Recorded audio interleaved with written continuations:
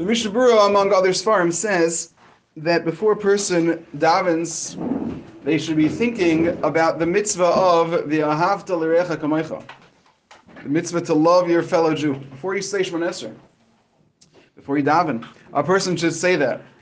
Obviously, during this terrible situation that's going on in Eretz Yisrael and around the world, for all of us Jewish people, it's something to think about. V'ahavta L'Recha Kamecha. If we were in that situation, we would want people davening 24/7, learning 24/7. In Lakewood last night, 10,000 boys, your age, high school age boys, 10,000 boys came to Lakewood Yeshiva and were davening for an hour or more just to be able to daven. There are yeshivas around the world now that are having 24-hour Siddharim. So there should not be a moment without Torah in that yeshiva. And there are people in my neighborhood, my wife is on a group chat of the neighborhood, and every woman in the neighborhood, if they have a spare moment, they simply write, they're going to say that in the next chapter of Tehillim. And they keep saying Tehillim, they keep finishing Sefer Tehillim. It's like going, at this point, they're finishing Sefer Tehillim once an hour. The whole neighborhood, they keep saying it. You got to think about your fellow Jew. And I want to share just a quick idea.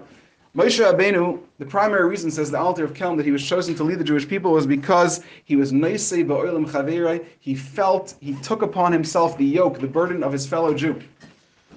Svarim explain, why does that help? If I take upon myself, I feel bad for what you're going through, why does that help?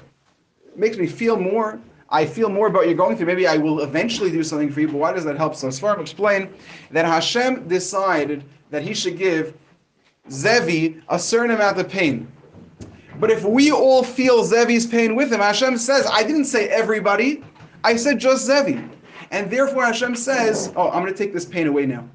Because I meant for it to be for Zevi, and everybody else feels it too, so it's going to go away. And if we do that for the people in Eretz Yisrael, we figure out something in our own lives to be able to take upon ourselves a little bit less, dial something a little bit back, whatever it is that we can do to feel a little for the pain of the people in Eretz Yisrael, it'll go a very, very long way. Be'ez Hashem, the Tehillim, the learning, and of course, to feel what Klal Yisrael is going through. Be'ez Hashem.